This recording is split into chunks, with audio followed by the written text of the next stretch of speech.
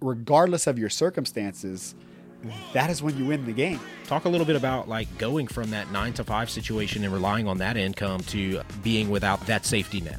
Yeah. So my wife, who has a college degree, right, is making $30,000 a year. Right. And so that was very, very scary. Right. Yeah. That's so interesting. All private money, which was a gift. It's the greatest this was also a great gift of the banks telling us no. Yeah. Because then over time we learned how to do this without the banks. Yeah. So we do the deal and we make $17,000 on it months later. How many months later? 4 months.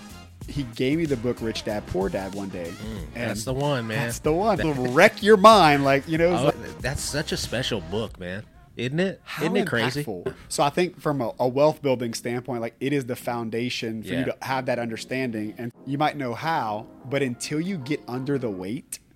Wow. This is a big one. But we would sit around and conceptualize all these businesses and talk about business and just the mental masturbation, right? Of like talking about doing business, but never doing it, right? When you start, it's going to be hard. And what most people underestimate is I can't expect to be going down the path of financial freedom via real estate without taking steps in real estate and owning real estate. The beginning part is what most people don't make it through is because they have the wrong perception. Now you have something, you heard something, you got a piece of knowledge that changed your perspective. And that was my moment when I had to, and it took me years to get over that, you know, still, but I had so much insecurity about that. There's going to be one thing that's said that changes my... Oh, yeah. I went through that too. To get to a higher level, like everyone has to go through that. You have to go through the, what are people going to think about me? And then reject that thought and go anyway. What was that thought process that got you to, hey, I'm going to keep pressing on. I'm going to keep moving in this direction and not do what... Yeah. Emotionally, I wanted to do that. Logically, though, I knew that people who own businesses, if they can survive, if they can figure it out, they will have a more financially free life and a more fulfilling life.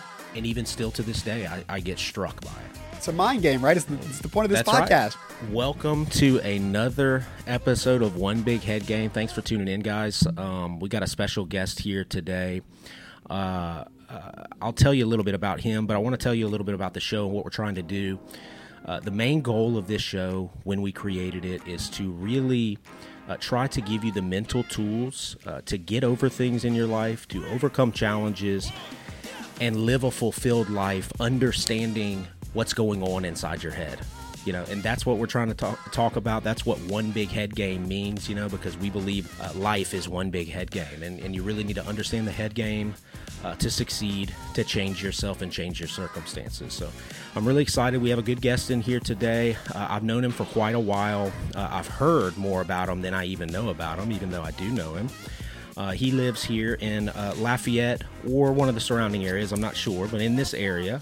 Okay, but he is in real estate, and he does a lot of different things in real estate. What makes him special is he's not your ordinary real estate investor. It seems like he's doing a lot of different things, and one of the reasons I wanted to bring him on here today is because he does so many different things, and he does them for different reasons, and he's going to go through his challenges and his story, and hopefully that helps you guys kind of correlate to what's going on in your life. So without further ado, we have Logan Bowers here from Lafayette, Louisiana.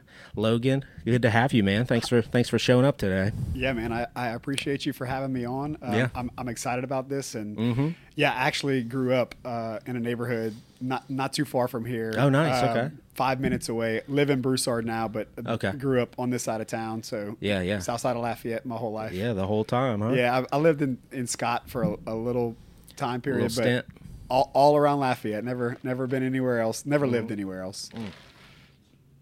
Awesome, man.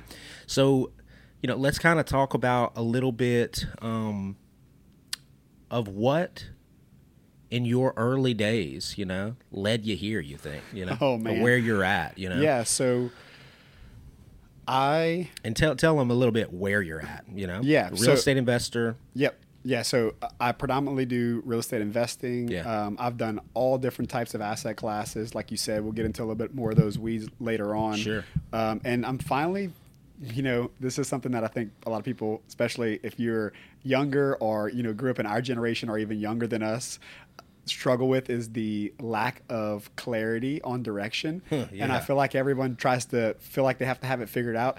I feel like I'm just figuring out who I am as a real estate investor 8 years in, right? I really honing in on the things that I'm good at and the things that I value and the things that I want to do. So I've done a bunch of different things along that road to kind of get to that point. But I found out about real estate whenever I was still an employee. So I was working a job, and my parents said, go to school, get a degree, right? Which I did, and I'm a college dropout. Oh, okay. Yeah. Nice. I didn't know that. So went to school, but I had no purpose or direction. I thought I wanted to be a doctor because, doctors help people and they made a lot of money. I was one of those kids that, kind of weird, I didn't know it at the time, but I was one of those kids that I just dreamed about being on a jet in a suit going to a business meeting. That was always appealing to me. Even though lots of the movies you watch whenever you're a kid, right, like Disney movies and stuff, they make the rich people, the wealthy people, out to be villains, right? I didn't identify as a villain, but I did see myself in that business context without any real direction. My parents didn't own businesses. Yeah, why do you think that you gravitated that? I would imagine it's because you didn't live in that world before, clearly. That's right. My grandparents own businesses, but my aunts and uncles and my parents, very few of them actually own businesses. A couple of them did, but both of my grandparents own businesses, and they did well, but they definitely were not in a place where they were crazy wealthy. They were not jet wealthy by any means, right? They lived a very comfortable life, but both of my sets of grandparents worked their whole lives. So hard work was something that was instilled in me from that time period. And I don't know why. Yeah, I think it was because I wondered what that life was like, right? And I had an affinity for that. So I always saw myself in that context, but I never had a clear path to how do I actually get there? How do I attain this? So I went to school. You're not born with that path. You have to develop that path. No. Right? So I go to school, and I think I want to be a doctor. So I was really good at science, just naturally, science and math. And so go to school, go to college, and, drinking beer and playing golf and hunting were way more important to me during that time than actually going to school. So a couple semesters in, one of my good friends, his dad, offers me a job at Halliburton to go work in their fluids division, 7 and 7 in Fouchon. So I'm like, look, I hate school. I'm not doing great at it because I'm never here. And here's another caveat. It was the first time I had to apply myself, right? Yeah. So I'm an audible learner. So I love things like this podcast where I can hear, and because I learned from lecture. Yeah. Well, when I got to college, I couldn't just go to class and absorb the information and make an A on the test. And I actually had to learn how to study, and I didn't do that. I just said, hey, this is too hard. I don't know how to do this. I don't have this skill set. I'm just going to go have fun. And so that led to me having not great grades. And so I was just feeling like I was failing. I had no direction. I'm like, why would I push through this? So I get this job offer. I go and take the job and leave all my scholarships and tops and all that jazz, right? And so I start working in the oil field like every good South Louisiana boy does, right? You don't have direction, just go in the oil field. Yeah. Right. Always something there for you, That's right. As long as you show up. That's right. So now I have no degree, and I have all this weight and kind of guilt wrapped around not finishing school, right? Because my mom was. Then that starts, Yeah, my mom and dad were both. My dad was blue collar worker, still is, and he was go to college so you don't have to live a life like me. My mom was a college graduate who worked her whole entire life at one company and retired there as an accountant, and she's like, go to school so this can provide you a better life than we even have. So they had different reasons for why they wanted me to do it, but my mom was very much like, hey, dude, you need to finish school. Yeah. Right? You got to finish. So I go into the oil field, and I'm feeling all this weight and disappointment that I've let my parents down. And so I'm just like, all right, this is what I am. I'm a college dropout. I'm going to go offshore. I'm going to make as much money as I can. And I did that, and I was making a lot of money, and I was spending a lot of money because I didn't know the habits of money then, right? I was making a lot, I was spending a lot. I had very little responsibility, and through that process, I ended up meeting my manager. He became my manager and also the first mentor I actually had in my life. And he taught me about Jesus, and he taught me about real estate. And he started asking me to think about my retirement and my future. And I'm like, dude, I just work. I invest in my 401k. Is that not enough? I just want to go bow hunt and play golf and drink beer. I don't really care about investing. Right. but he kept talking to me about it, and he had a few properties at the time, and so he gave me the book Rich Dad Poor Dad one day.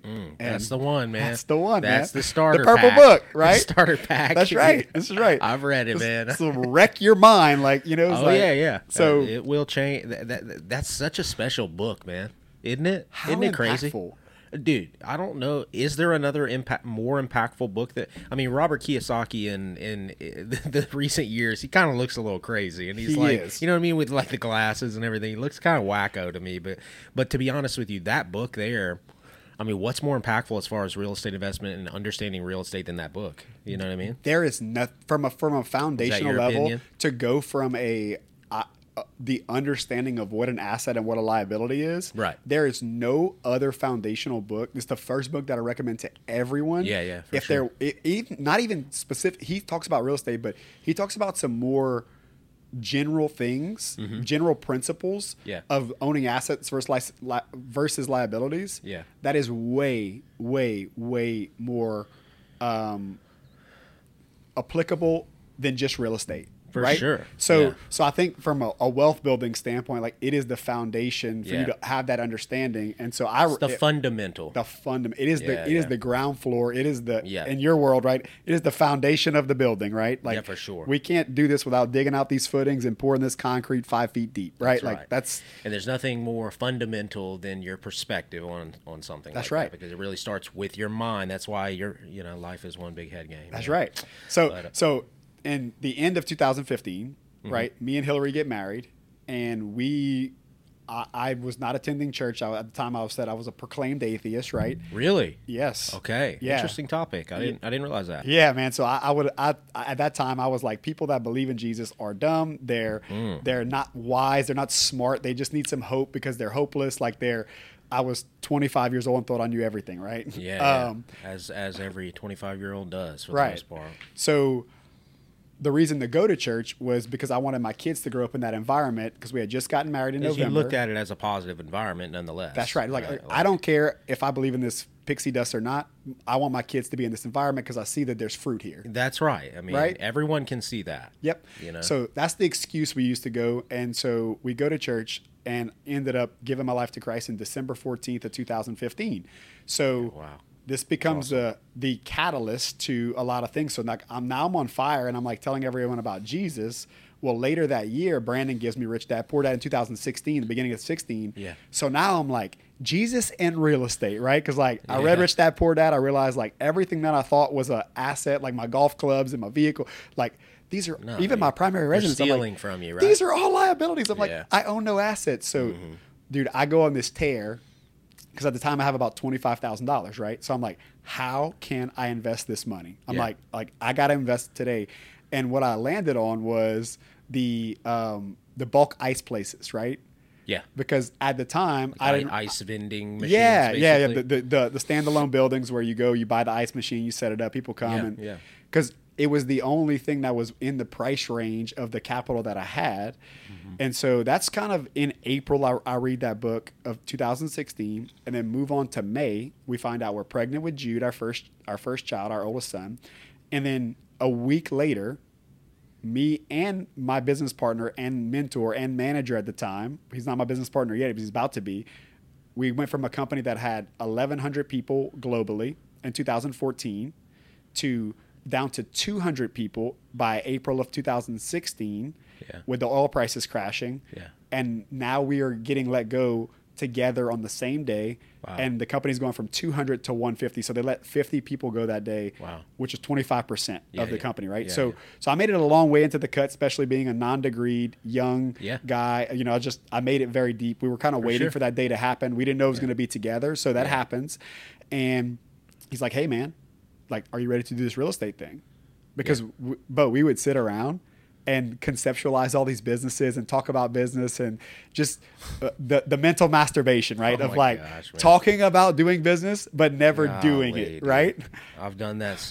I mean, I'm a businessman. I own businesses, but I've done that so many times. And to be honest, thinking about that right now, it's just exhausting. It is. You know what I mean?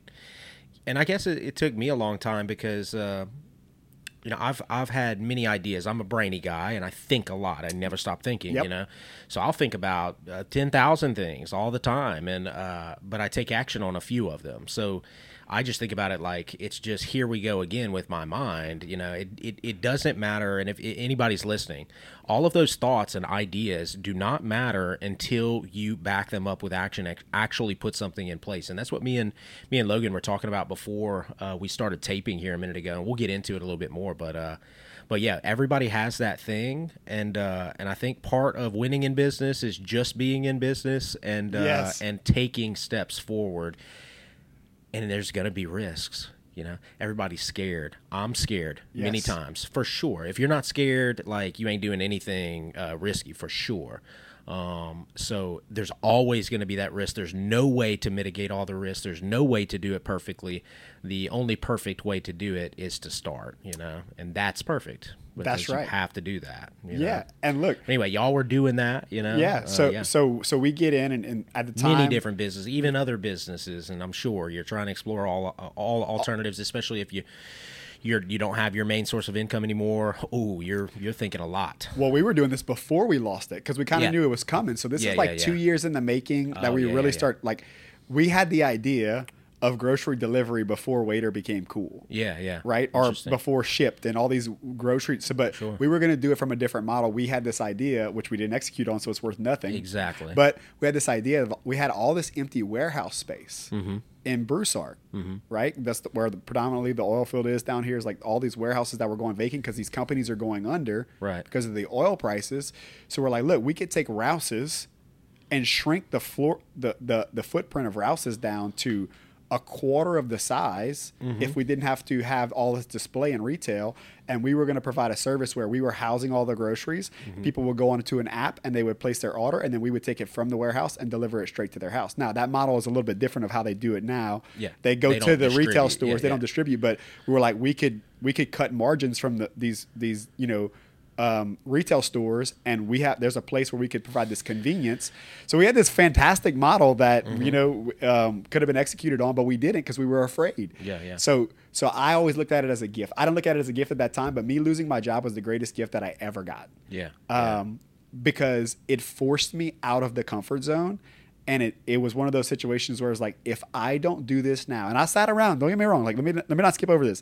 I sat around, Beau, and felt sorry for myself for a few weeks because I had put all my stock in my ability to produce and work hard. I'm like, they don't see the value in me. How could they let me go? Yada, yada, yada, yada, yada, right? Sure. And so I did that for a bit, and then Brandon just continued to call me and prompt me and just say, hey, man, like, are you ready to do this? And I'll never forget this day ever in my entire life. I'm sitting on my sofa in my boxers with a T-shirt on for the company that just let me go. Yeah. I'm watching ESPN First Take, and Stephen A. Smith and Skip Bayless are arguing about something, right? Yeah. I have my computer on my lap, and I'm applying for jobs back at Halliburton where I had left years before, right? Yeah. And I'm applying for the same job that I had years ago whenever I got out of college, right? Yeah. And I just had one of those just super, clarity moments of like, this is the definition of insanity. I was miserable. I hated someone controlling my time. I hated not being able to be creative and explore options and just create and just pursue things in business because, I always had supervisors. I am trying to get back into the same boat that I hated. Yeah. And I complained that I was miserable in. I was like, this is the definition of insanity. I picked up my phone. I called Brandon and I was like, hey, dude, let's do this real estate thing. I don't know what this looks like, but like, let's do it. And that was the day that I decided to get into real estate. Right. Yeah. That's so interesting, man. You think that fear led you to that laptop, obviously? Fear? Oh, yeah. Yeah. Mostly the fear of what other people would think if I couldn't maintain what I already had. Yeah, wow. This is a big one. Yeah. Like this fear that like this perception of who Logan is and what life I'm supposed to have and like how much money I'm supposed to make, like this. And I had this big chip on my shoulder, right? Because I was trying to prove my parents wrong that I didn't need college to be successful. Yeah. So I have all those emotions wrapped in it too. And I'm like, I got to go and make sure that I can support my family and do the right thing. Right. So that was the big driver. Yeah. Oh yeah. I went through that too. I think everybody in their growth stage to get to a higher level, like everyone has to go through that. You have to go through the what are people going to think about me, and then reject that thought and go anyway. You kind of have to have that. I'd had that. I graduated law school. I think I've talked about it on other podcasts, but after I graduated law school, I didn't get my law license immediately.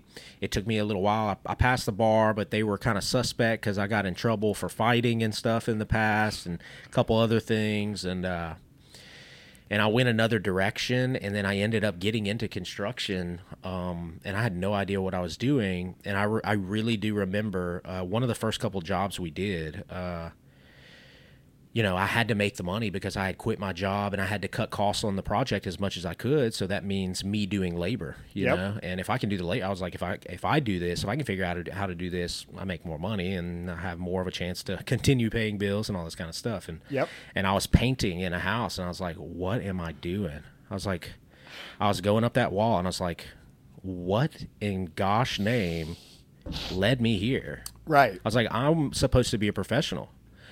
I took the bar exam.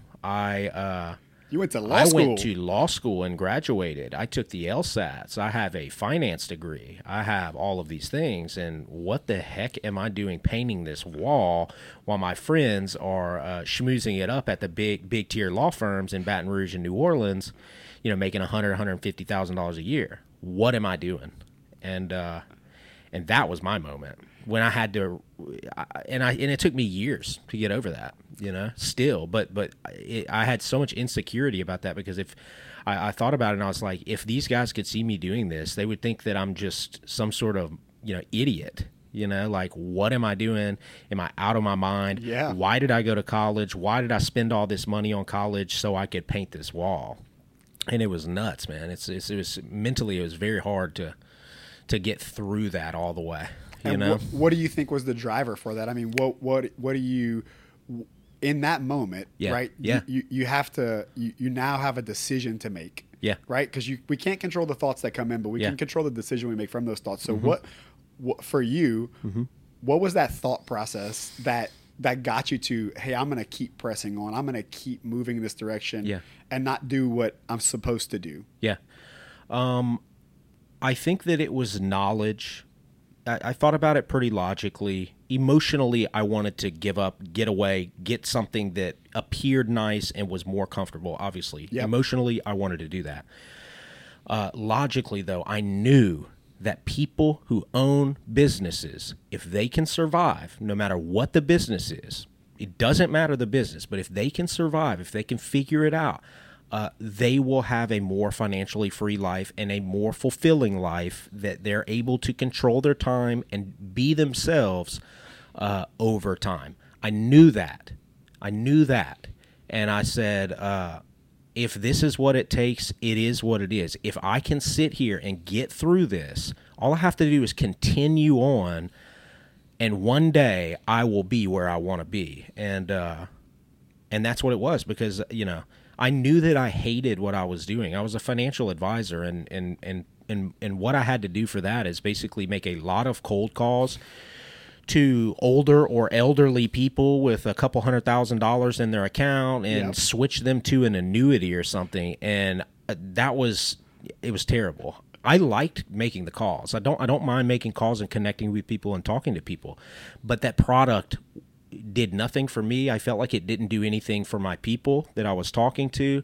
I didn't believe in it, and I was wearing a suit every day. I felt like that wasn't me. I was miserable, and I just kept remembering. I was like, I don't know anything about this construction. I don't know anything about running a business or being a leader. At that point, I was far away from actually being a leader or managing people or really managing expectations. I was just figuring out how to operate a business, generally speaking, and but I knew those things, and I said, you know what? I will be that guy. I will grind it out for 20 years if I have to make it work, and I'll deal with the emotional stuff that comes along with that, and I'll grit it out. And if I'm not prepared for it, I'll figure it out then, and I'm still doing that. I still to this day have never been a 9 to 5 guy with another company. Still from that day, and I've had some success. I've had a lot of failures. I've been burned many times. I've lost money in different relationships, and but I've learned a lot. But I'm still here, and I'm still grinding it out, and I'm still willing to, you know. Yeah. I was talking to my wife the other day, and there was this guy that I grew up with, and he was like, he knew me pretty well, you know. He's an acquaintance of mine. He was like, Beau, I would never fight you, you know. And I was like, why? He's a big guy. I'm like, you know, why? You probably have a good chance, you know, or something like that. Yeah. And he was like, because you'll never give up. You'll never stop. And that's what's kept me going, is because I have emotional problems. I've been in depressions plenty of times. I've been battling an anger problem since I was 2 feet tall. You know what I'm saying? And a hot-tempered nature. But that's one thing I have. I'll just stay in. I'll stay all the way in. And I think that's, if I had to boil entrepreneurship down to one quality, it's the ability to persevere. Yeah. Like that. You have to. You have to. And what you did was, what you articulated there, which was so great. It was like, just, you made a bet on yourself, and you're willing to continue to make that bet. And that's where I was in 2016, is like, that was the first bet I had ever made on Logan. I said that I was making bets on myself, or I thought that I was, by showing up to a job, but I was not. I had a lot of security, and I didn't have to make decisions that I had the responsibility for those outcomes. Yeah, exactly. Like when you start a business, or you get into real estate investing, or you're making bets on yourself, and you have to deal with the repercussions, good or bad. That's right. And a lot of times what keeps people locked up in those, you know, those fuzzy handcuffs, right, is that they're afraid to make the wrong decision. And the truth is, you're going to. And you're going to make a lot of bad decisions, right? Because you have to learn how to make decisions by making bad decisions and good decisions, and dealing with the outcome. And it's the ability to continue to persevere whenever you make the wrong ones. Yeah. That's what makes people successful in my mind, or stay in business or not, is that one thing is like, what are you going to do? In the words of Mike Tyson, right? Everybody has a plan until they get punched in the face. Yeah. What are you going to do when you get punched in the face? Right? And all the people that I know that are successful in business, they've been punched in the face, and they stand back up, and they get back in the ring. Yeah. You know? Yeah. And one thing I've had to grow from that point till now, you know, I didn't have a full commitment of myself because there was so much uncertainty. I just had an idea of the commitment. I was just like, you know, I'm going to go down this road. I have no idea, you know, and I was like, I'm younger, which at the time, you know, I went to law school, I did all this stuff, and I was way behind, you know, like I still to this day, I'm like, golly, man, I spent so much time in school. I wish I would have just, you know, committed to myself and figured it out from the beginning. But, you know, it is what it is. But but you have to recommit yourself constantly and grow through those commitments, because the journey is changing at every stage. And something just popped in my head. I was like, you know, the people that succeed and survive first, then thrive and level up and keep going with their business and keep, you know, blessing people, their families, themselves, are the people that where their commitment to themselves is unconditional. You know what I mean? Yes. Because a lot of people will say, I will commit, I believe in myself, if it turns out this way, you know, but if it goes south, like, I can't trust myself to go down that road. You know what I mean? Yep. So they can do it to a certain extent, and their threshold level for the pain essentially is to a certain degree. And some people, luckily for them, they don't have to go down that road because they experience a certain level of success, and they're insulated from some of that pain.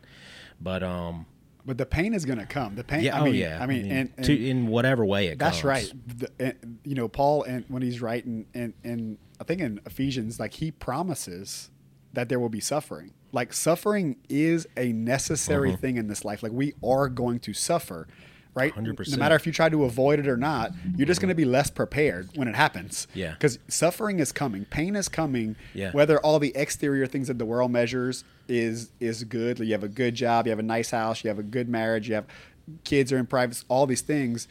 If internally you are depressed, none of that stuff matters, right? So it's like suffering is going to come. There are going to be things, if you do all the right things, there will still be things that happen that you have no control over that affect you negatively. So like suffering is coming. So I just have lived in a posture that I'm going to be prepared for that suffering, because I'm going to put myself in situations where I'm uncomfortable so that I know what this feels like, and I know what that weight is like whenever it comes when I don't want it to come. Yeah. And I can handle it, you know? Yeah, yeah. And something you said just reminded me of like, just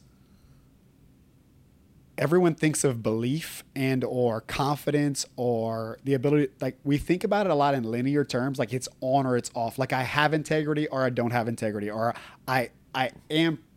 I do persevere or I don't persevere, or whatever. It's very linear thinking, one or zero, right? Yeah, that's true. But that's not how we actually operate, right? It's like, I consider myself a truthful person, but that doesn't mean I've never told a lie, because I have, right? Sure. Right? So we're all sinners. Exactly. We're all human beings. So it's like, it's what you said earlier is like, it's how much do you believe in yourself, right? Yeah. It's not a do you or don't you. It's like, how much do you have? And in entrepreneurship and investing, you just have to have enough faith for one more day, right?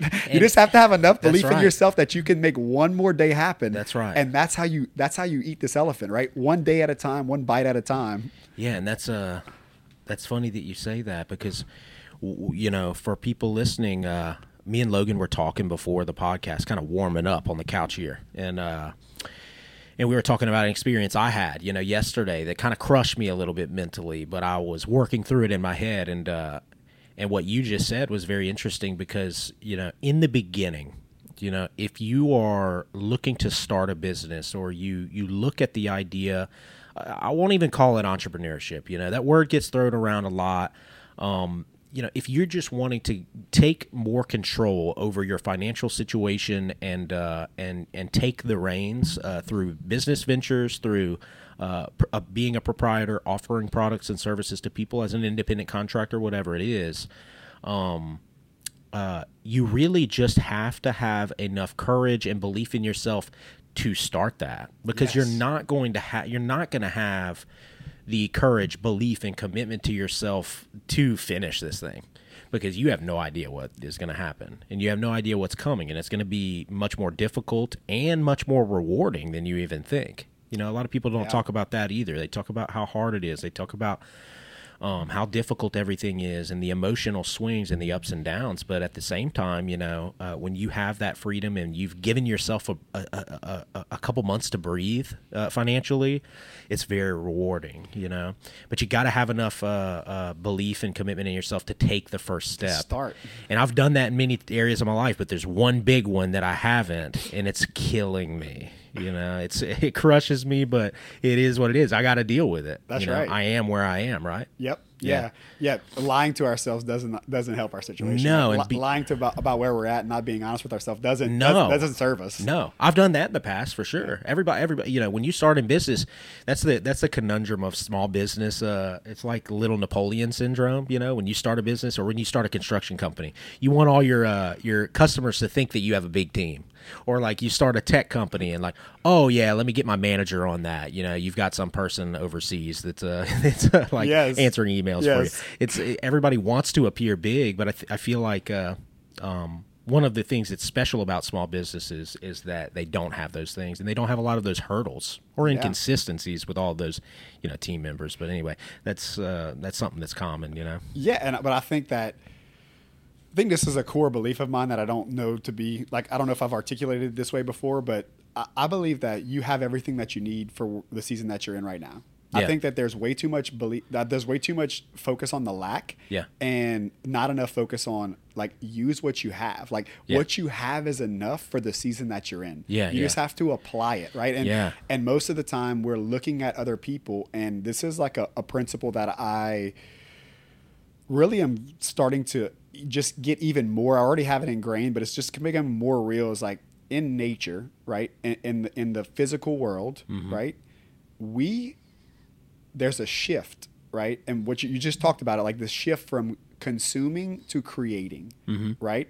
And Solomon talks about this in Ecclesiastes, that most people are trying to get to a place where they have this comfortable life. And it says in Ecclesiastes 5 that those people that are wealthy, they don't sleep well at night. Mm-hmm. But the ones who have their hands to the plow and are doing work, they rest peacefully. Yeah. Right? So everyone's trying to get to this place of, I don't have to do anything anymore. I have all this autonomy with my money and my time, but that doesn't lead to fulfillment. Yeah. Where fulfillment comes is in the production, like trees. Yeah. An apple tree, for example, it produces apples, but those apples are not for it. Yeah. Right? A cow produces milk. The milk is not for the cow that produced the milk. It's for the baby cow to drink it. Yeah. Like a deer, like is alive so that a coyote or another animal can eat that deer, right? What in nature and how we're designed, how it's hardwired into us. I believe God designed us this way, and the whole universe, that we are meant to produce. And when we are really producing and creating, we are allowing place for someone else to consume what we're producing. Because everyone wants to produce and consume, right? Mm-hmm. Or consume what other people are producing. Yeah. But the goodness, the fulfillment is when you are the creator, when you are the producer, right? And then you have something for other people to consume. Now, money becomes a byproduct of that. But the core of it is that we are designed to create and be productive. And the moment you stop, I don't care where you're at. I have friends who are very wealthy that have no purpose in their life. I have people that have nothing. You would look at them like they have, and they're so overjoyed because they are producing something. Yeah. And so when we get to produce something for someone else to consume, is the most filled you'll ever be. So what the point of all this is to say that it's not about us. Yeah. Right? Yeah. It's not like the things that we have, the gifts that we have are not to serve us. And if you're just simply trying to do something different to serve yourself, that can get you a short amount, but that is not going to get you through decades or years of business and hard things. When we're focused on producing for others, that is when we're fulfilled. And also in turn, like that's when you make money too, right? Yeah. That's exactly right. Solomon also said that I didn't turn myself down to any desires that I had, and I gave myself everything, and I amassed all of this gold and treasure and everything that I want, and it was all meaningless. He said that too. So it's in the Bible that we're wired that way. Yeah. There was a podcast I listened to the other day, and it was this lady articulated in a way that I've never heard articulated, and everyone's seeking. She said there's external and internal, or subjective and objective is the term she used. Yeah. Freedom. Yeah. Right. Mm-hmm. And subjective freedom, right, is what we choose. Right. Objective freedom is actual. I'm making more income. I have more resources than what I, I'm making more income than what I am spending, right? Than you need. That's the financial freedom piece, right? That's what everyone's chasing, this objective freedom and what they call freedom. Yeah. But the real piece happens on the inside with the subjective freedom. When you perceive to be free, regardless of your circumstances, that is when you win the game, guys. Like that's how you win life. Is like, I am free on the inside, no matter what my circumstances are. Do I have doubts? Yes. Do I have fears? Do those things come? But I'm always reminded that I am free because I'm alive today. Like today is a gift of being alive. And like that gratitude of sitting that and it's like, all right, I can't have a bad day now. Are bad things going to happen? Probably. But I can't have a bad day because I'm free on the inside, because I know that those circumstances and whatever's happening in life, they don't define who I am. Mm-hmm. They're not going to affect eternity for me. Yep. They're not going to change my perspective. I have to deal with them. Sometimes they suck, but sometimes they're great, but they're not, the external stuff is not the goal. That's right. Yeah. 100%. I think I've said that in this podcast before, to be fulfilled. It's a perception, and it all starts from gratitude. Yep. And it's a mind game, right? It's the point of this podcast, right? It really is the point of this podcast. It's not, I didn't want this to just be a business podcast or talk about producing money and things like that. I wanted to really get to the root of the things that interest me, which is my mind and how to grow and understand myself and understand these perceptions. And that's why I bring on people like you who are experienced at looking inside of themselves and understanding what's really going on, rather than avoiding the many things. Most people avoid the hard things about learning about themselves. That's why people don't really know what they want or know where they're going. It's because they haven't really turned the lens inside and understand not only how they work, but how human beings work. Yes. Because we are all of that category and we are all made that way. So there's going to be consistencies between human beings. So your experience is your own experience and your subjective experience. But for the people listening, they have all had these feelings too. You know, and it's very interesting to me. But yeah, I've always said that there's a really good book, Viktor Frankl. You've heard about that? You know, Man's Search for Meaning. She referenced that book when she on the podcast when she was talking about that was the book that she kind of went that caused her to go down that thinking path to come up with these two, like, hey, these are the only two options we have. Internal and external, and he had the worst external. That's right. And yet he had internal. So there's got to be something here, you know? That's the marquee book for perspective and gratitude. It's because you can talk about that all day long, but if you're riding around in a brand new car and you live in a 3,000 square foot house and stuff, and like you've chosen to be grateful for that, congratulations. That's not that hard, you know. It's not hard to be grateful for that because it's just not hard. Yes. But when you are in a concentration camp and you're being persecuted as a Jew for years on end with no end in sight and with perceivingly, no hope, and then you take the grateful route, that's why that book is powerful, because everyone who listens or watches or reads that book can't even imagine what that was like, much less having a positive outlook on that circumstance. For sure. You know? It's so good. Yeah, it's the marquee book. You know? I've read it. It's amazing.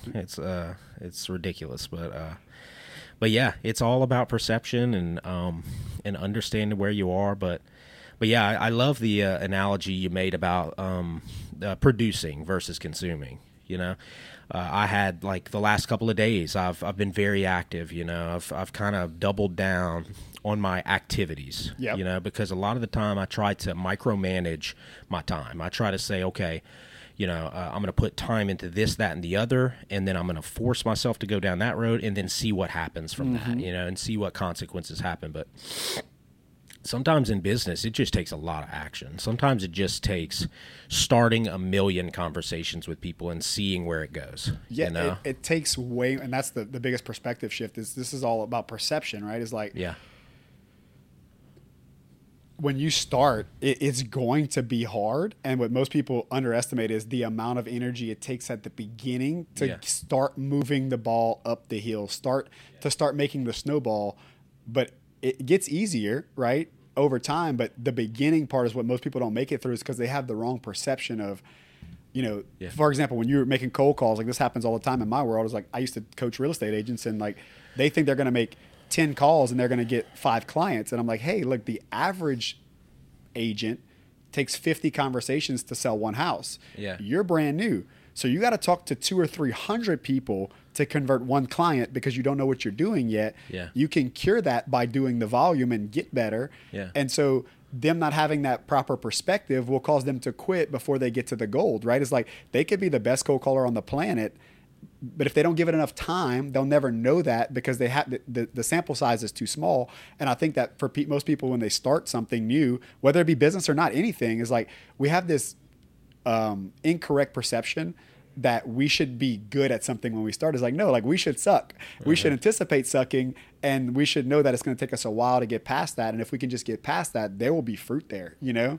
But most people they underestimate the amount of activity it takes to get going and be what they would consider successful at the thing. Because they're listening to people like this on a podcast, or people that are, you know, in my world, is like I'm listening to people that have 10,000 units. And I'm comparing my insides to their outsides. And that's not a fair comparison. I haven't walked that path. I can't have the expectation that I'm going to have the same results when I haven't put in the same amount of energy and effort on the front side, you know? Even though we do still battle that. You know what I mean? It's funny. Like, even guys like me who like, I'm trying everything. I'm trying to learn at every stage of my life. And and prepare myself for those expectations. So I'm no stranger to meeting people who are much more successful than me. You know, I have a lot of friends who have been very, very successful financially. Right. Whether or not there's other factors, obviously, but just talking about financial. And even still to this day, I get struck by it. You know, it's because I want to win. You know, I'm wired this way. I'm wired to think highly of myself, and I battle my ego every day. But I'm wired to think. And I've told people this many times. I truly, truly believe that, you know, I can do anything. So there's no excuse for me not to do these things that I want to do. So I'm constantly not giving myself an excuse. So I'm constantly comparing myself to the perceived best version of myself. And it's not fun. It's not fun to do that. It's a good exercise because it keeps you going and it keeps you sharp and it keeps you striving to be the best version of yourself. But it's a double-edged sword too. You know, mentally, it's very hard to deal with the consequences of that perception. For sure. And I had that happen. That's what me and Logan were talking about before we started taping. Is I had a conversation with a guy who I grew up with yesterday, or a couple guys. And by all accounts, you know, like, you know, we're the same age, you know, we're both very good looking guys. But he went down a little bit different path in real estate, specifically in your world. Yep. And I haven't gone down that path, even though I've been watching that path for a long time. Yep. I've been studying that path. I've been knowing a lot about that path. I've been knowing that that's where I need to be eventually. You know what I mean? That's the one. And I haven't taken steps forward in that arena for many different reasons, you know, but there's no excuse for me to not have taken a step forward in it beyond studying. Yep. And I haven't, and he did years ago, and he's at a level now in real estate that, you know, when I think about like my illustrative future real estate career, I would aspire to be where he's at now. Yep. And it blows my mind. I'm like, what am I doing? I'm like, and yeah, like I've been in all of these other businesses. I've learned a lot about just business in general, construction management, all these things, and so many different areas of business because I go down so many roads, you know, and I experience so many different things. But that was so challenging to see and to hear and to digest because I look at myself and I'm like, yeah, you don't have an excuse. There's your proof that you're not doing what you need to do, and you didn't do what you should have done, and you're going to have to swallow that pill and deal with it. You can either let yourself crumble, or just beat yourself up about it and feel like you're less than. And it's going to leak into everything else I do. So if I feel like I'm less than in that area, I'm going to feel like I'm less than in my body image, for instance. I'm going to feel like I'm less than in my current main business. I'm going to feel less than in my skills in different business. It's all going to leak into there. Or, on the flip side, I can swallow the pill, understand that this is where I'm at and this is just a part of my journey, and learn. For sure. And learn and start taking the steps and learn from the fact right there that my mistake there was not taking the steps when I could have. And I have to live with that. But that's the mistake, and I have to learn from that. And now the cure for that is to take the steps. That's right. It's not all the other. It's just that. It's not a fun pill to swallow. No. It's one of those you swallow it and you like throw it back up and you have to like swallow it again. It's like oh my god, like this is. Well, yeah, you know? I don't want to throw it up. I want to just. I got to do it. That's right. Know? That's the only choices you have. There's right. You can look and say, all right, cool, and you can spit that pill in the trash can. Yeah. Which is what a lot of people do. Yeah. Unfortunately, right? Oh, yeah. They say, hey, this is too hard to swallow. I'm just going to spit it out and keep on going. Yeah. And that's what I think. Again, this is the distinction between people who are successful or not. Is like you swallow the pill, and now you have something, you heard something, you got a piece of knowledge that changed your perspective. and now you can let it change your actions or not. Yeah. Right? Yeah. And I did. Just to be clear, this is not something that's new to me. I've been knowing I should have taken those steps a long time ago, but I've been distracted. I've been emotionally unstable at times because of my business, and I've been thrown around in many different areas. So I have taken that pill before, but I did spit that out many times. But I've never talked about it on camera. So now I have to swallow the pill.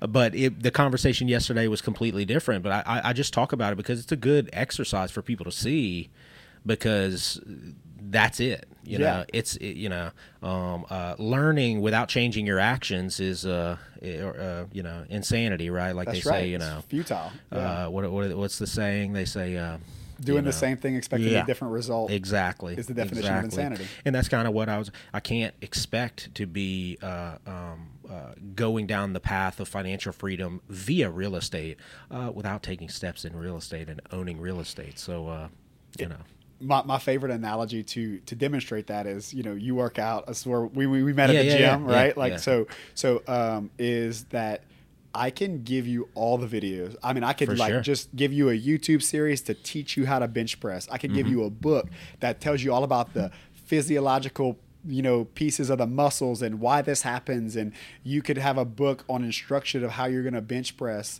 And you're not going to be any better at bench pressing. You might know how, but until you get under the weight, right, and get the reps in, you're not going to build the muscle any stronger.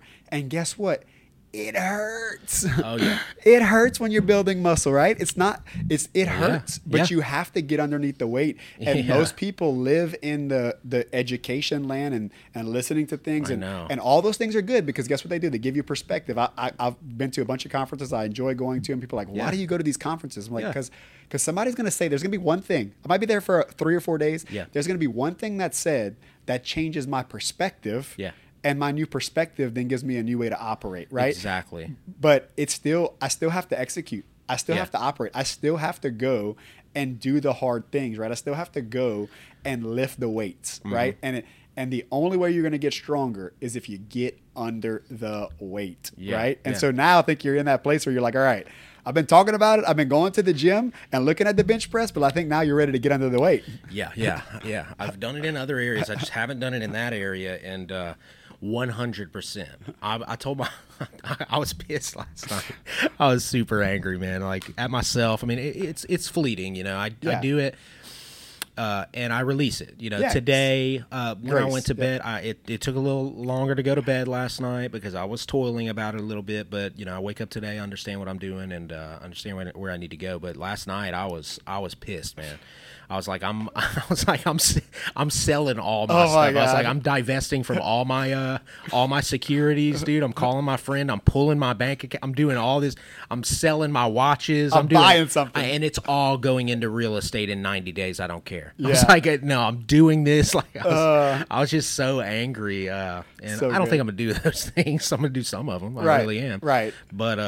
But yeah, it's just a process, man. But it's all about starting. So, speaking of starting, you know, like we talked about you and the mentor. Yep. And so you guys started your thing. What products did you get into first, and what was it like? Talk a little bit about like going from that 9-to-5 situation and relying on that income to being without that safety net. Yeah, man. That's a big one. It was wild, man.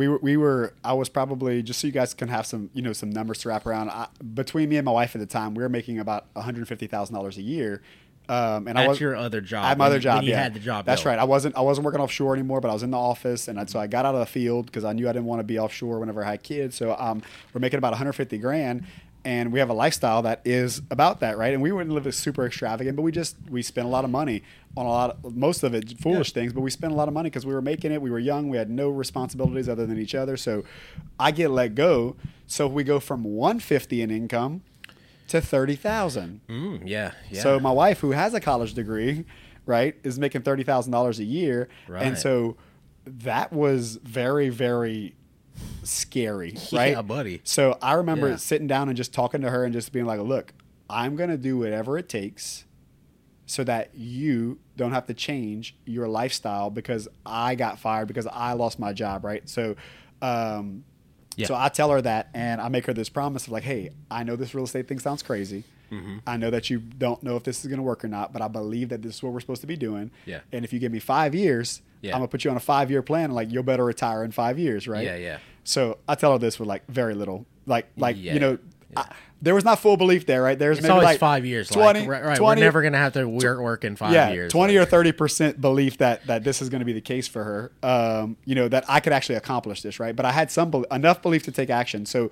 we get into real estate, and the first thing the obvious thing that everyone, and I get asked this, you know, multiple times a week usually, is like, flipping houses. So that was the most palatable thing for us at the time, is like, we're going to flip houses. Yeah. And so we started looking for single family houses and flip those houses. And then when we got profit from those, we were going to buy low income rentals to replace that steady stream of income. Right. So that was kind of the game that we started to play. And we found a guy at the time who, you know, became a mentor to us, that we actually, so me and Brandon went into business together, and we found this guy named Nate to mentor us. And we started paying him $500 a month.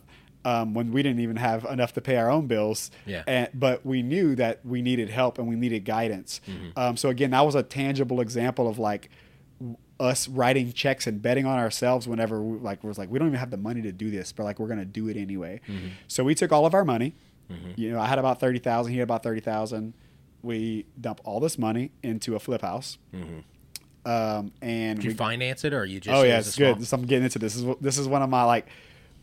This shaped me. This first deal really shaped me. So, my wife's mom is the vice president of a local bank, right? So nice. We go talk to them. They tell us no for this deal. This is a deal that we're buying for $100. It was already halfway completed by another investor, so it only needs about $20,000 left to reno. And it took us about 2 months to find the first deal, of literally spending all of our days and nights looking for it. We passed up probably 2 other really, really choice deals in that. But we end up finding a house. It's a good deal. So we need $120,000. We're going to bring $60,000. Half. The house is going to be worth about $155,000 to $160,000 when we're done with it. Somewhere. That's what we anticipated. Yeah. So you're looking to make $25,000 to $30,000 net. Net, maybe. Yeah.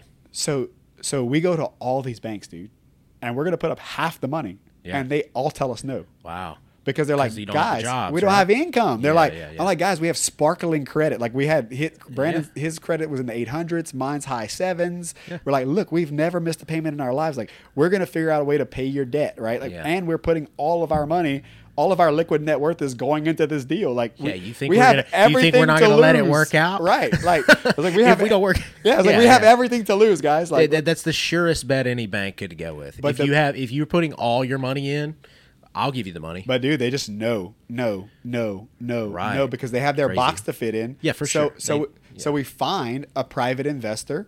Yeah. That is like, yeah, absolutely, we'll do this deal. Exactly. That's right? Like, they're licking their chops, sure, right? Dude. Yeah. So they're experienced real estate investors, and they do private money lending. So they're in a unique position. They understand the asset. They understand real risk, and they also understand. They also have the liquidity to invest in the deal. So they do the deal, and to take the deal over if they need to make sure it works. That's right. You know, so their risk is like nothing, right? It's like, so we do the deal and we make $17,000 on it months later, right? And we feel like we are rock stars. How many months later? 3 months. So we bought it in August, and we sold it in. We went under contract in November. We sold it in December. So about 4 months. Yeah, 3.5, 4 months. Yeah, okay. From close to close. Pretty good. Yeah, I mean, it was a simple renovation. You don't want it to go. You don't want it to go any further than that, right? Yep. So we close on this thing, and like, you know, it's one of those things where, like, again, we had some belief, but when we got the check at the end, it was like, oh my God, like, we can do this. And the next month we put three more houses to flip under contract, right? Because now we had all the same skill set. We didn't gain that much skill set over that time period, but we had belief. Confidence. Yes, we had belief. Yeah. We had belief now, so we went put 3 more under contract. So we end up start flipping these single families and using all private money, which was a gift. It's the greatest getting let go from my job was a great gift. This was also a great gift of the banks telling us no. Yeah. Because then over time we learned how to do this without the banks. Yeah. And learned how to do this with other people's money, and that allowed us to pitch deals. It also made us buy good deals, because if we didn't have a good deal, we couldn't get funding for it, right? Yeah. Money doesn't go to bad deals. It does sometimes, but very rarely does money go to bad deals. Yeah. That happens, but the majority of the time, the money in the marketplace, the capital, by private investors is very wise. Like it knows how to evaluate risk. It's very efficient at investing that money. So we learned how to find good deals because it was the only way we could get them funded because we had no bankability. So that turned into us building up a small rental portfolio of about 22 houses, some duplexes or some quadplexes, some single families. And so through that, my business partner ended up going back into the oil field because he just wanted to go back and have that stable base. And so I ended up getting my real estate license through that process. Started selling some houses and kind of got distracted from the real estate investing. But I always had this kind of like where you're at right now is like, and those of you that are watching this, like you have this little pit. You have this bit of hope in your stomach. Like you have this little seed that can have life, but you're scared to water it or give it attention. I had that for multifamily, and I just knew like this is where I wanted to go, right? Because I knew that what I had to give was not about the real estate investing. I knew that it was the influence and the impact I was going to have on people's lives to go through situations that like I was in to about to help them one day. Like I even though I didn't have the track record or the credibility or any of those things, I knew that was something in me that that God had created me to give, right? So I'm thinking about how do I do this at scale? And I'm looking at these houses and we're flipping them and just like, I'm like, this doesn't scale well, right? No. So I just kind of knew like multifamily was the place to go. So in 2019, we kind of decided, all right, we're going to break the partnership up. He kind of want to get out of the game. So we ended up selling a bunch of those houses. I ended up buying a couple of them from the partnership. And then in 2020, I really started focusing on multifamily and learning about it and really like making those investments, writing the checks to get the knowledge. And that's when I kind of transitioned. And then in 2021, I ended up buying a 55-unit mobile home park and buying a 77-unit apartment complex one of those, the mobile home park I had one partner on, the other one we had 5 passive partners, and we raised about $1 million for that deal to put it together. So my first real syndication in 2021. And so that shift was just simply a mindset shift of, I know I want to go into multifamily. My business partner at the time didn't really want to go there. And so we kind of made that shift in 19 and kind of get rid of some of these assets in 2020 and then position myself in 2021 to do that. And at the time, I am now full-fledged, distracted like most us entrepreneurs get. I'm running a sales team. I'm selling 50 houses a year. And I'm running a sales team that's selling 300 houses a year, 10 agents, 5 admin. Just my days, Beau, are like I have no freedom. I am a slave to the agents that I'm serving. I am a slave to the clients that I'm serving. I am a slave to the couple investments that I had that I wasn't managing properly at the time. So I'm just a slave to my environment at this point. And we had our 3rd child, and I was home for a couple weeks, and I was like, this is not why I got into real estate. Like I got into real estate for time autonomy and time freedom, and I don't have any of this. And that's when I decided in that moment when I was home that I did not want to continue to spend my time the way I was spending it. And I made a decision to buy multifamily. And 30 days later, I had one under contract. And what was that one? Did you have partners? 55-unit mobile home park. Okay. Right? And then 45 days later, I closed on it. Right? I didn't know how to get the financing. This was a way bigger loan than I'd ever gotten. I didn't know how I was going to get all the down payment money. Right? So I brought in a partner to help with the down payment and the cash to close. Gave them some equity in the deal. Went to the bank. The bank, I didn't have enough income at the time to justify the note, right? But when you get into multifamily, they're looking at, can the asset justify the note? Right. Is the asset going to be able to pay this bill? And do we believe in Logan as an operator of the asset? So it's a little bit different when you get into the multifamily space from the debt perspective is they're looking at, do we believe in this asset? And then do we believe in the operator in that case, in me? Do we believe in Logan's ability to operate the asset? Because we know the asset can pay the bills as long as Logan can operate it. So they do look at my personal financials, but they're not scrutinizing them like if you go buy a home loan or you go buy even an investment loan for a single family rental. They're going to scrutinize it a lot more because you only have one income stream. If that renter doesn't pay, then they're looking at your ability to pay. Whereas in multifamily, there you have a bunch of people paying the bill, and if 1 or 2 of them leave, 10 of them in some cases, 20 of them, it's not a big deal. You can still service the debt. Yeah. So they're looking at the asset, like can this asset pay the bills? Yeah. Which is one of the one of the barriers that most people are like, well, I don't have the money, or I can't get this type of loan. It's like, yeah, you probably can. And the bigger you go with multifamily, the easier that process is. The easier and better the debt is. Yeah, you still need to somehow come up with some money, right? Well, you need to have unless you have a good plan, right? That's right. For the property. That's right. You need to have some credibility. So sometimes you may be able to get the loan from the asset you found and the deal you structured was good enough, but you need some credibility, which is multifamily is a team sport. Yeah. Multifamily, very few people do multifamily alone, and very few of them, even if they do it alone, do they do all the pieces of it.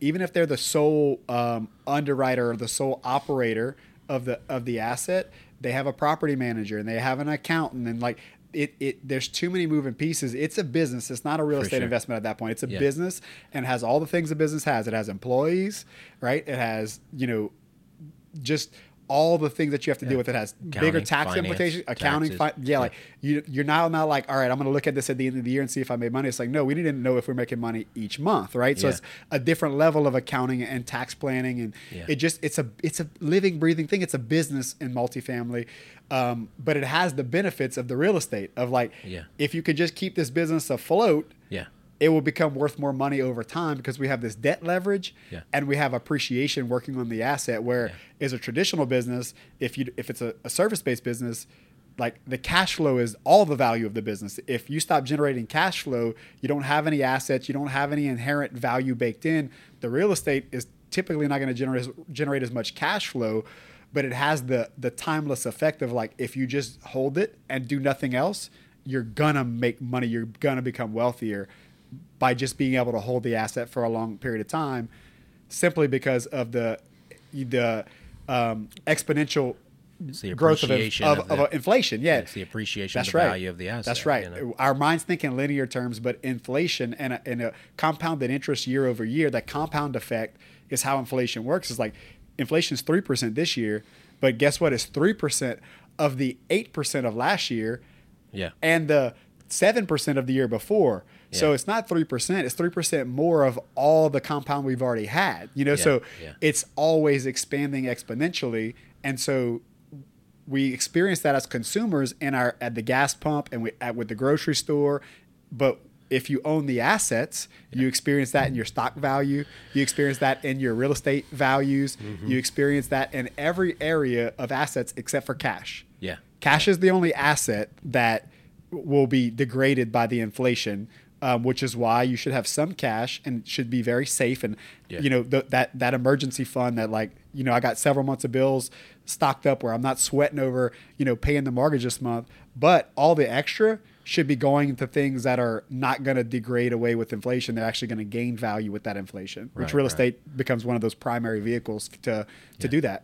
Yeah. Yeah. It's very interesting. So you started getting into those deals. So what did that feel like to start controlling those properties, and what did it do to your financials after, let's say, 2 years of doing that? Like, you have the mobile home park, you have that 20-unit apartment complex that you raised to maybe $1 million. 77 unit. 77. Oh, okay, 77 units. And then I think did you say you did another deal yourself? Is that what you said? I have a bunch of smaller deals that I bought, some independently, and then I bought a bunch of houses subject to this past 12 months. Some single families that are much nicer than what I traditionally owned. Gotcha. So I have some single families that I own solely. I have some single families that I own with some partners.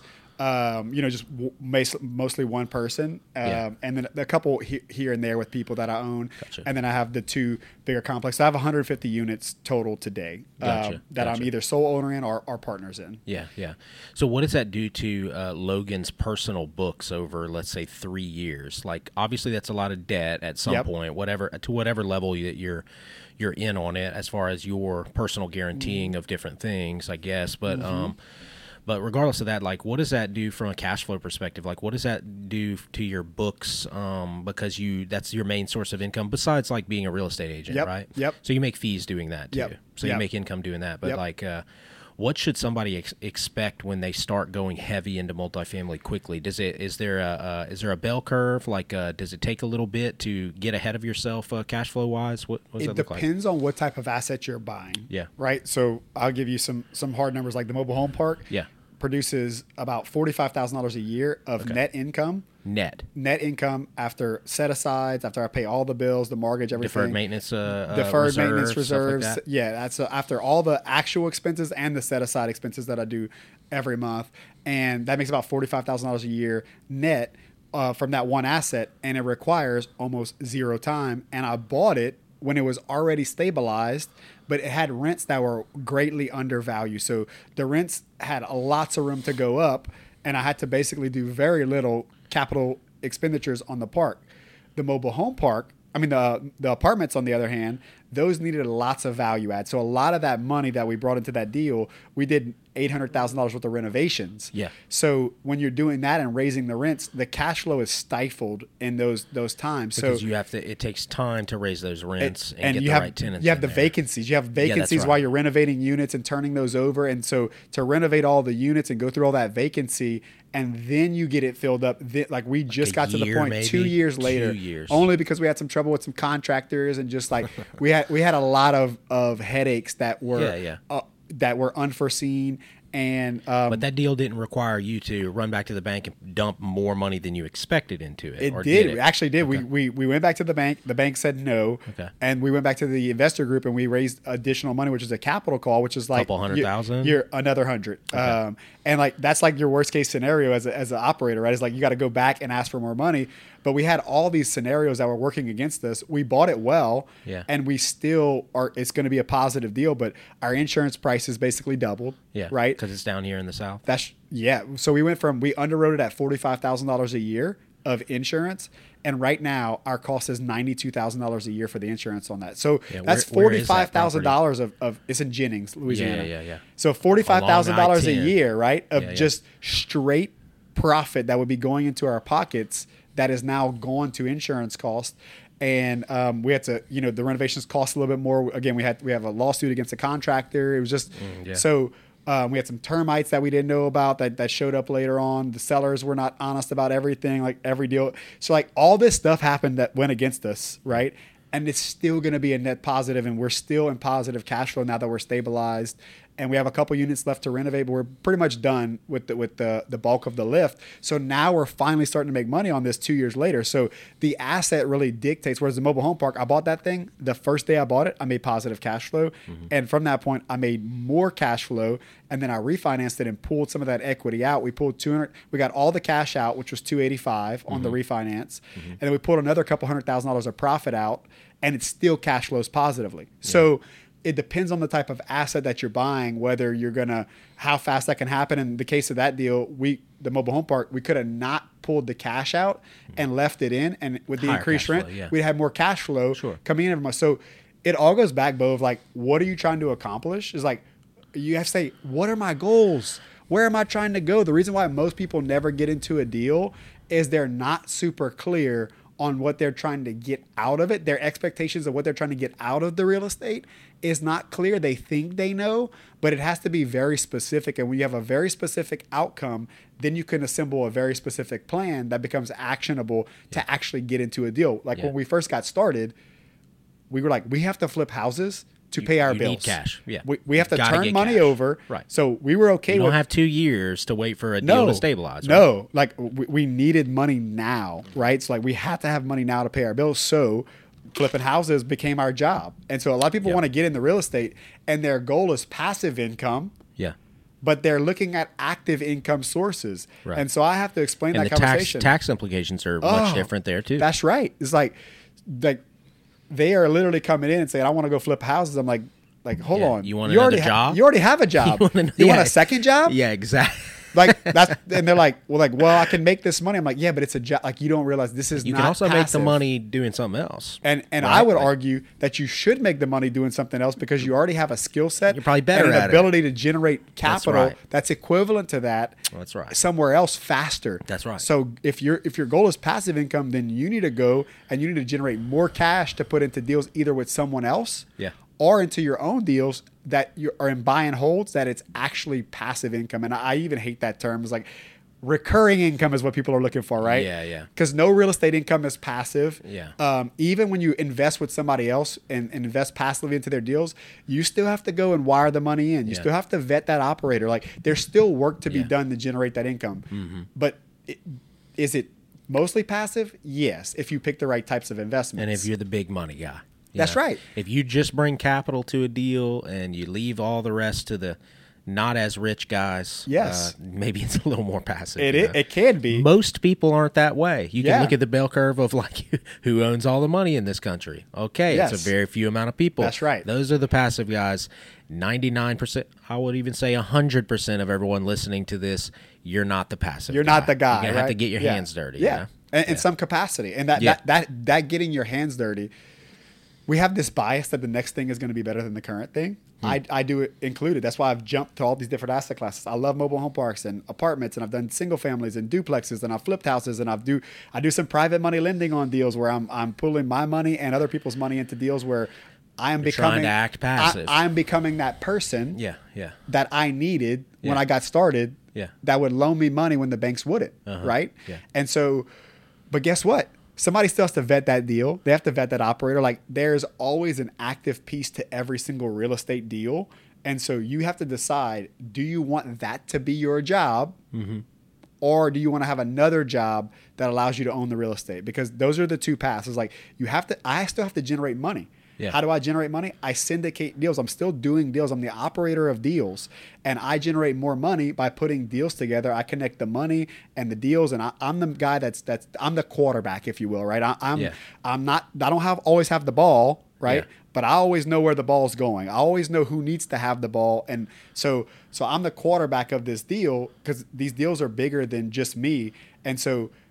But some people don't want to be the quarterback. They just want the benefits of winning the game. It was like, all right, well, maybe you need to go make money somewhere else and give it to somebody like me or like you in the future or or another operator that knows what they're doing, that they want the benefits of the real estate, but they don't want real estate to be their job. Sure, yeah. Right? Yeah. Mm-hmm. So that's the distinction, I think, is like, do you want real estate to be your job or not? Yeah, right? yeah. Because having a job in real estate and having passive income from real estate, those are two separate things that get meshed together a lot, but they're really totally separate. Yeah, that's the number one trap, I think, because I've been through all these mental traps in real estate because I've analysis by paralysis, paralysis by analysis.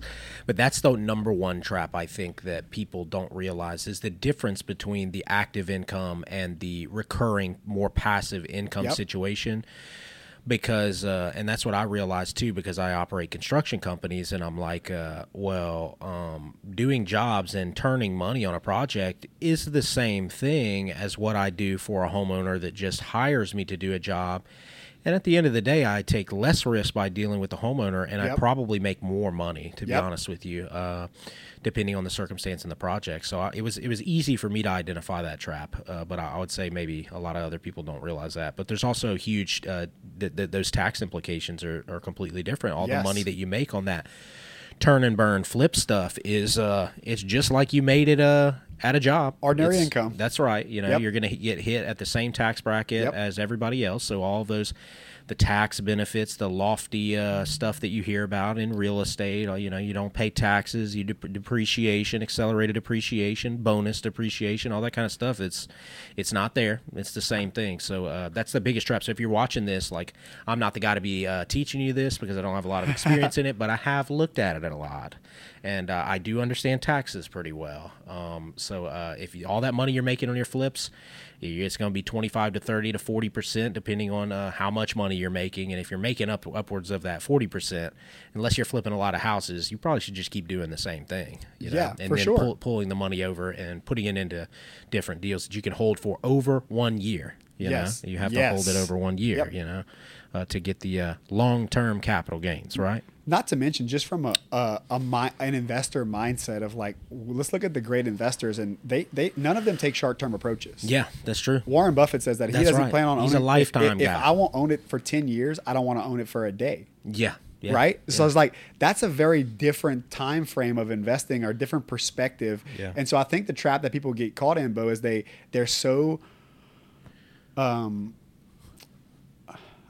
dissatisfied with their current circumstances. yeah, there you go. They think that real estate is going to provide the vehicle to change those circumstances immediately. Right. And it's not. Like, this is a long game. Like, I know people that will say, no, I'm not buying this house because it only cash flows $50 a month.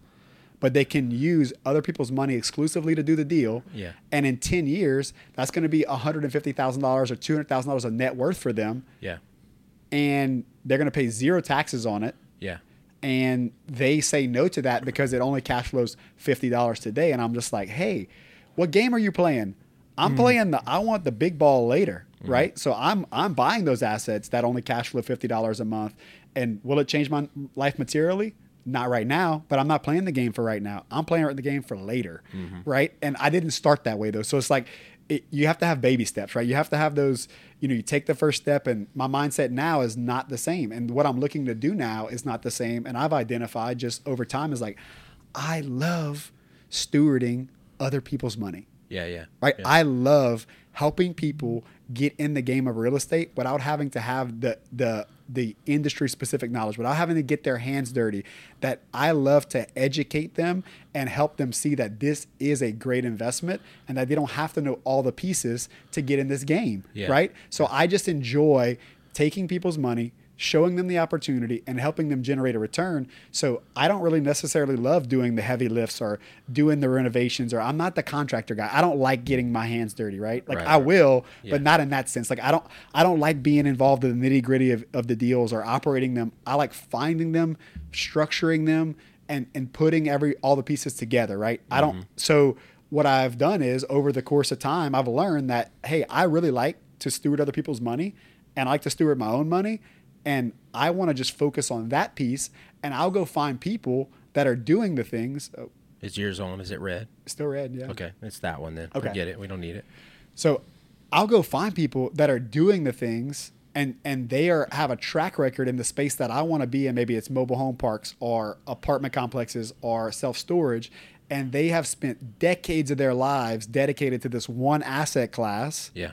And I like options. So I want to go find that person, and I want to go bring money to their deals because that's the piece of this multiplayer game that I enjoy. Yeah. So I'm going to do the piece that I'm really good at and I enjoy, and I'm going to go add value to somebody else's deal, and then we're all going to make money together. Yeah. And I can get scale that way. And then for my personality type, like most entrepreneurs, I don't want to focus on one asset for 10 years. Yeah. Like, that doesn't sound fun to me. That sounds like I'm pigeonholed, and like I don't like that feeling. I am an opportunistic investor.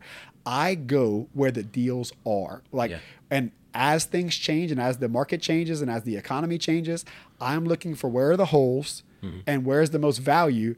And I'm going to say, who's already filling these holes, and let me go add value to them. And so that's kind of the play that I'm running today is I am wanting to steward people's money and teach them in a way that they could invest themselves, but they decide, hey, I would rather just have Logan be the intermediary for me and help me go place my money where I get the benefits of the real estate without all the headaches. Right. So well, that's awesome, man. This has all been really good information. I think we're kind of to that point, I would say, one of the things I want you to do is really just tell the listeners, assume they're kind of like me, or and they haven't really gotten into it, and just give them your best advice as to how to get over the psychological, because it is psychological as far as real estate. It's psychological in a big way, and I identify that.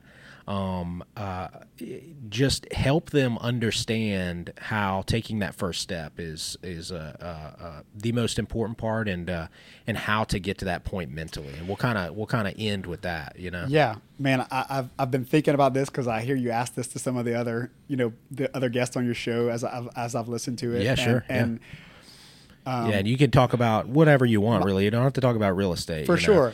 I depending on the guest, I'll ask them to either, motivate that person who is going through a very challenging time. I think your information may be geared a little bit better to helping people get over that psychological hurdle, maybe. And I wasn't sure where I was going to go with this.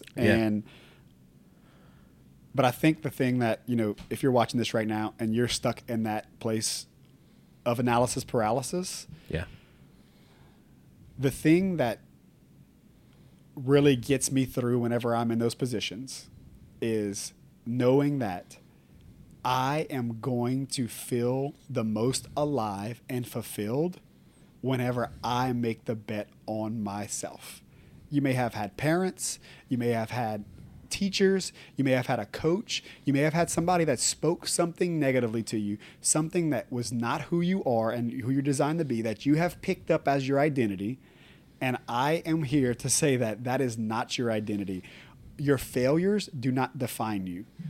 I believe that God has defined you. He has already called you a winner. He sent his son to die on the cross for you. So that's how much value and worth you have. And that when you place the same level of worth on yourself that he already has, that you now have this force that's driving you that no circumstance can stop. And like, you're never going to regret taking the shot, but you will regret watching other people shoot and sit on the sidelines. So do not be at the end of your life, wherever you're at, do not be at the end of your life sitting with the regret of, I wish I would have did the thing. And when that fear becomes bigger than your current fear of looking stupid or not being accepted, that is when you're going to take action. Until then, until you have a bigger fear than your current fear, you're going to stay stuck in where you're at. And for me, that's getting to the end of my life and realizing that I fell short in all this that God had for me because I was simply afraid of what other people thought. And for me, that just propels me forward. And I will get into those uncomfortable situations and make the bet on myself because I want to know for sure that I left it on the field, whether I win or lose. Yeah. Outstanding, man. Yeah, it's 100% right. That's great advice. And it's great advice for me too. So I appreciate that. Yep. I appreciate you being on today and sharing your knowledge with us and sharing all that motivational stuff as well. You know, it's always good to have that, but it's not, motivation comes and goes, right? That's right. You got to change, and you change through action. Yep. Right. So I appreciate you coming on, man, and chopping it up with us today. Thank you for having me, man. Yeah, absolutely, man.